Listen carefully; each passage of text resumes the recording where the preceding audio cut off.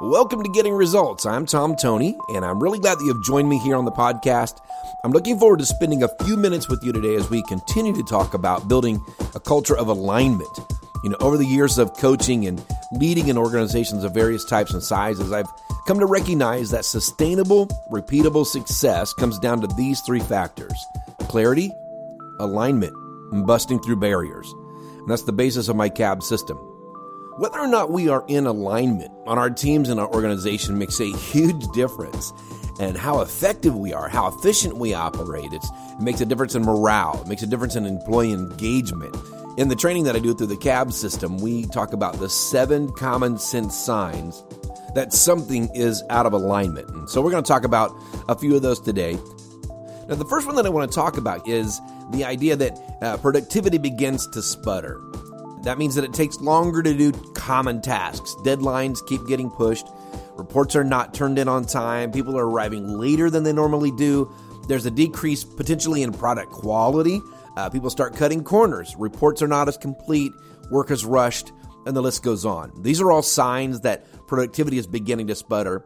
And anytime you see a shift in patterns that trends toward lower productivity, that means that somewhere something is out of alignment. Now, ultimately, it's going to have its roots in how decisions are being made.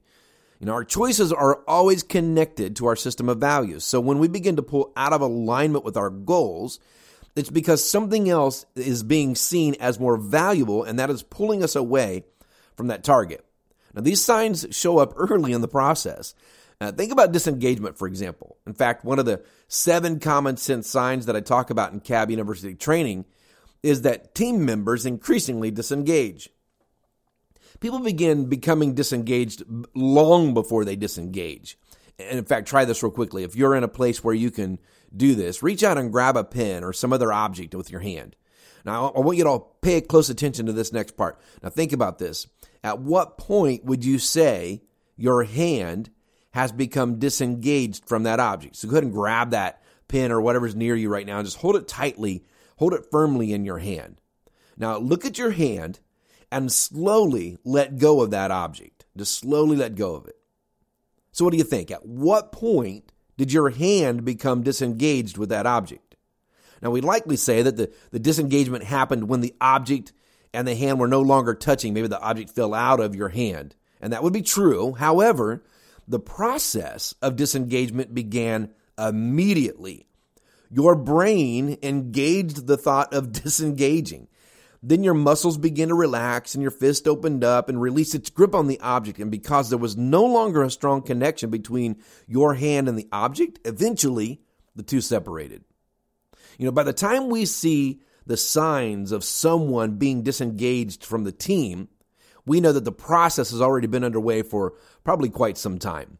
By the time you see a late report, you can be sure that there have been underlying decision shifts in value or focus that led to that result. And this is why I believe it becomes so important to be clear and to pay attention to what we expect, clear about our expectations, our measurables, so that when you see a sputter in productivity, that's not the time to start paying attention. That's the time to start investigating why productivity does not align with your clear measurables. Now, Bamboo HR did a survey, a study of over 1,000 workers in which 31% reported having that they quit a job within the first 6 months.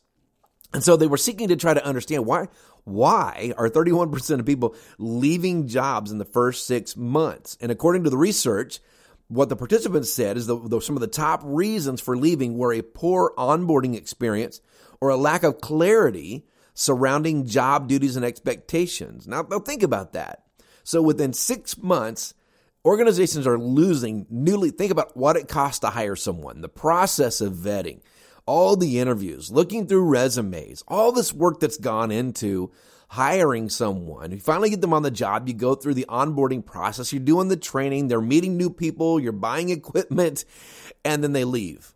And they're saying that they're leaving because there's simply a lack of clarity around their job duties and expectations. Now, the signs of that are going to show up pretty quickly. Why? Because they're going to begin to misalign and immediately disengage with their work because they simply don't know what they're doing or what's expected of them. So this misalignment, we have to pay attention when we see this idea of productivity beginning to sputter. We got to really lean in and pay attention because it's going to lead to disengagement. So when we see it, that's not the time to start paying attention. That's the time to start investigating. And if you are clear about your goals and measurables, if we know what they are, and if we're keeping a close eye on those goals and measurables, then we're going to be able to see rather quickly when productivity begins to sputter. And that sputtering is a sign of misalignment. And you may not have long to address it before people start thinking about moving on. Finally, for this episode, another thing that we see is that complaints intensify. So listen closely to conversation. Studies show us that the average individual complains in every conversation on some level. It's pretty interesting stuff. But listening, the idea of listening, being a good listener, it's one of the character traits that most everyone says is the hallmark of a great leader. And I've had the chance to ask this question of thousands of people now. What do you look for in a great leader? What are the characteristics, the attributes of great leadership in your opinion? And inevitably, one of those that makes the list is a great listener. But listening means leaning into what you are hearing and interpreting the story behind the story. That's what it means to really listen. You're listening for the underlying, the undertones, the story behind the story. So, for example, you might hear someone say, well, I just feel like we're pushing too hard in this season. Well, what does that mean? And why? Where does that come from? Why do you feel like we're pushing too hard? Why do you say that? What's the data? Where does that come from? And you begin to push and prod a bit on what's being said and what you're hearing so that you can really get the story behind the story. Things like that can't just be dismissed. They have to be understood, or because they're a sign potentially of misalignment. That's not always just somebody wanting to be lazy. It could be a true underlying issue that needs to be addressed. So anytime someone feels pain, anytime we feel pain, it's because something is out of place, and there are going to be complaints associated with that pain. Now, it may be, what might be out of place is a perspective, an attitude could be out of place, a process could be out of place, policy could be out of place, relationships could be out of alignment, but we have to understand that. We have to do the investigating to find out what's going on here. What is this complaint telling me? What secrets are locked up inside that complaint? Now, that doesn't mean that we go around trying to psychoanalyze every word and every conversation. What do you mean when you said the coffee was too hot? Well, the coffee was too hot.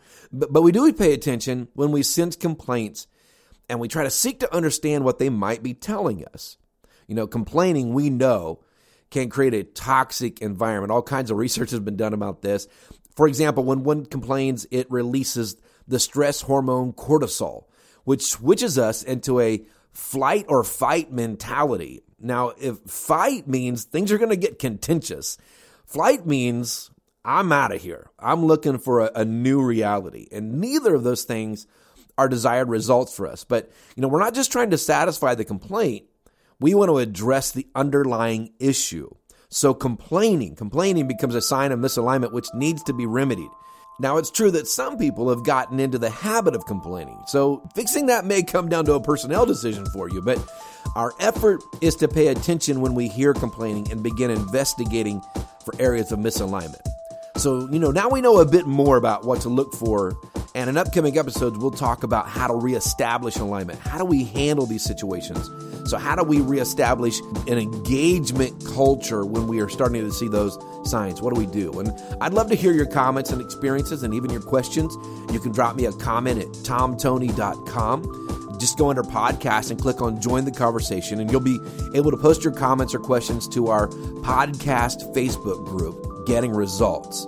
And while you're there at tomtony.com, I encourage you to sign up to become a member of tomtony.com. It's free, and it's going to give you access to exclusive content and opportunities. So until next time, keep getting results.